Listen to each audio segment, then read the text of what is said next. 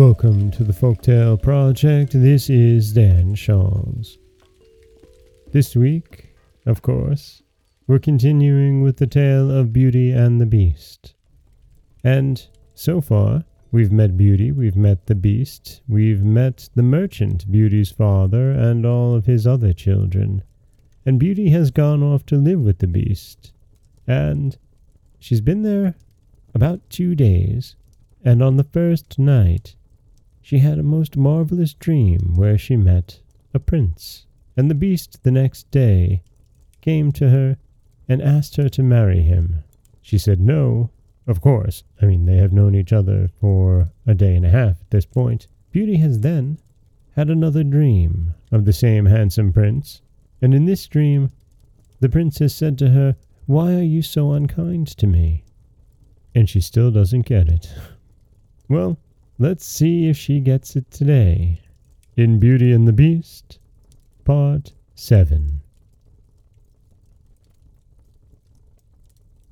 This morning, she decided to amuse herself in the garden, for the sun shone and all the fountains were playing, but she was astonished to find that every place was familiar to her, and presently she came to the brook where the myrtle trees were growing, where she had first met the prince in her dream. And that made her think more than ever that he must be kept a prisoner of the Beast. When she was tired, she went back to the palace and found a new room full of materials for every kind of work, ribbons to make into bows and silks to work into flowers. Then there was an aviary full of rare birds, which were so tame that they flew to Beauty as soon as they saw her and perched upon her shoulders and her head. "Pretty little creatures," she said. "How I wish that your cage was nearer to my room, that I might often hear you sing." So saying, she opened a door and found to her delight that it led into her own room, though she had thought it was quite on the other side of the palace.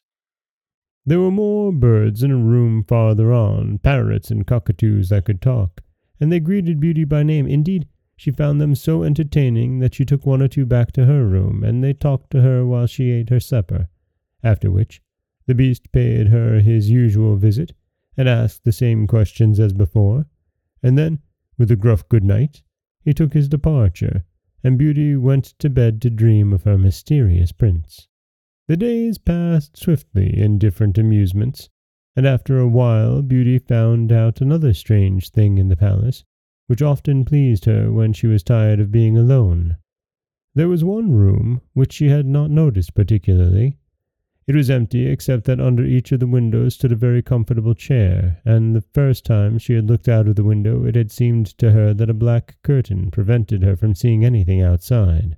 But the second time she went into the room, happening to be tired, she sat down in one of the chairs, when instantly the curtain was rolled aside, and a most amusing pantomime was acted before her. There were dances and colored lights and music and pretty dresses, and it was all so gay that Beauty was in ecstasies. After that, she tried the other 7 windows in turn, and there was some new and surprising entertainment to be seen from each of them, so that Beauty could never feel lonely any more. Every evening after supper the Beast came to her, and always before saying good night, asked her in his terrible voice, "Beauty, will you marry me?" And it seemed to Beauty, now she understood him better, that when she said, "No, Beast," he went away quite sad.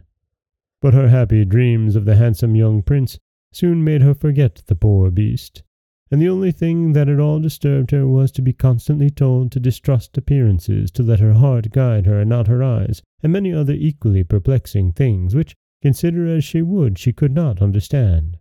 So everything went on for a long time, until, happy as she was, Beauty began to long for the sight of her father and her brothers and sisters, and one night, seeing her look very sad, the Beast asked her what was the matter. Beauty had quite ceased to be afraid of him. Now she knew that he was really gentle in spite of his ferocious looks and his dreadful voice, so she answered that she was longing to see her home once more. Upon hearing this, the Beast seemed sadly distressed and cried miserably, "Ah, Beauty, have you the heart to desert an unhappy beast like this? What more do you want to make you happy? Is it because you hate me that you want to escape?" "No, dear Beast," answered Beauty softly. I do not hate you, and I should be very sorry never to see you any more, but I long to see my father again. Only let me go for 2 months, and I promise to come back to you and stay for the rest of my life." The beast, who had been sighing dolefully while she spoke, now replied, "I cannot refuse anything you ask, even though it should cost me my life. Take the 4 boxes you will find in the room next to your own and fill them with everything you wish to take with you. But remember your promise, and come back when the 2 months are over, or you may have cause to repent it. For if you do not come in good time, you will find your faithful beast dead. You will not need any chariot to bring you back. Only say goodbye to all your brothers and sisters the night before you come away, and when you have gone to bed, turn this ring round upon your finger and say firmly, 'I wish to go back to my palace and see my beast again.' Good night, Beauty. Fear nothing. Sleep peacefully, and before long you shall see your father once more."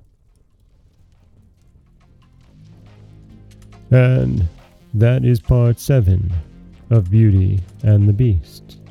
We see a foreshadowing of something not so great to come for our friend the Beast. But Beauty is going to get to go home and visit with her family once more. This is Dan Scholes for the Folktale Project. Don't forget that you can subscribe to the podcast on Apple Podcasts, Stitcher, Google Play, Overcast, anywhere you like to get your podcasts. You can follow us on Twitter at Folktale Project. You can find us on Auto Radio, TuneIn Radio, iHeartRadio, Spotify, anywhere you like to listen. And you can always head over to folktaleproject.com. You'll find a new story waiting for you every Monday, Wednesday, and Friday. As always, thank you so much for listening.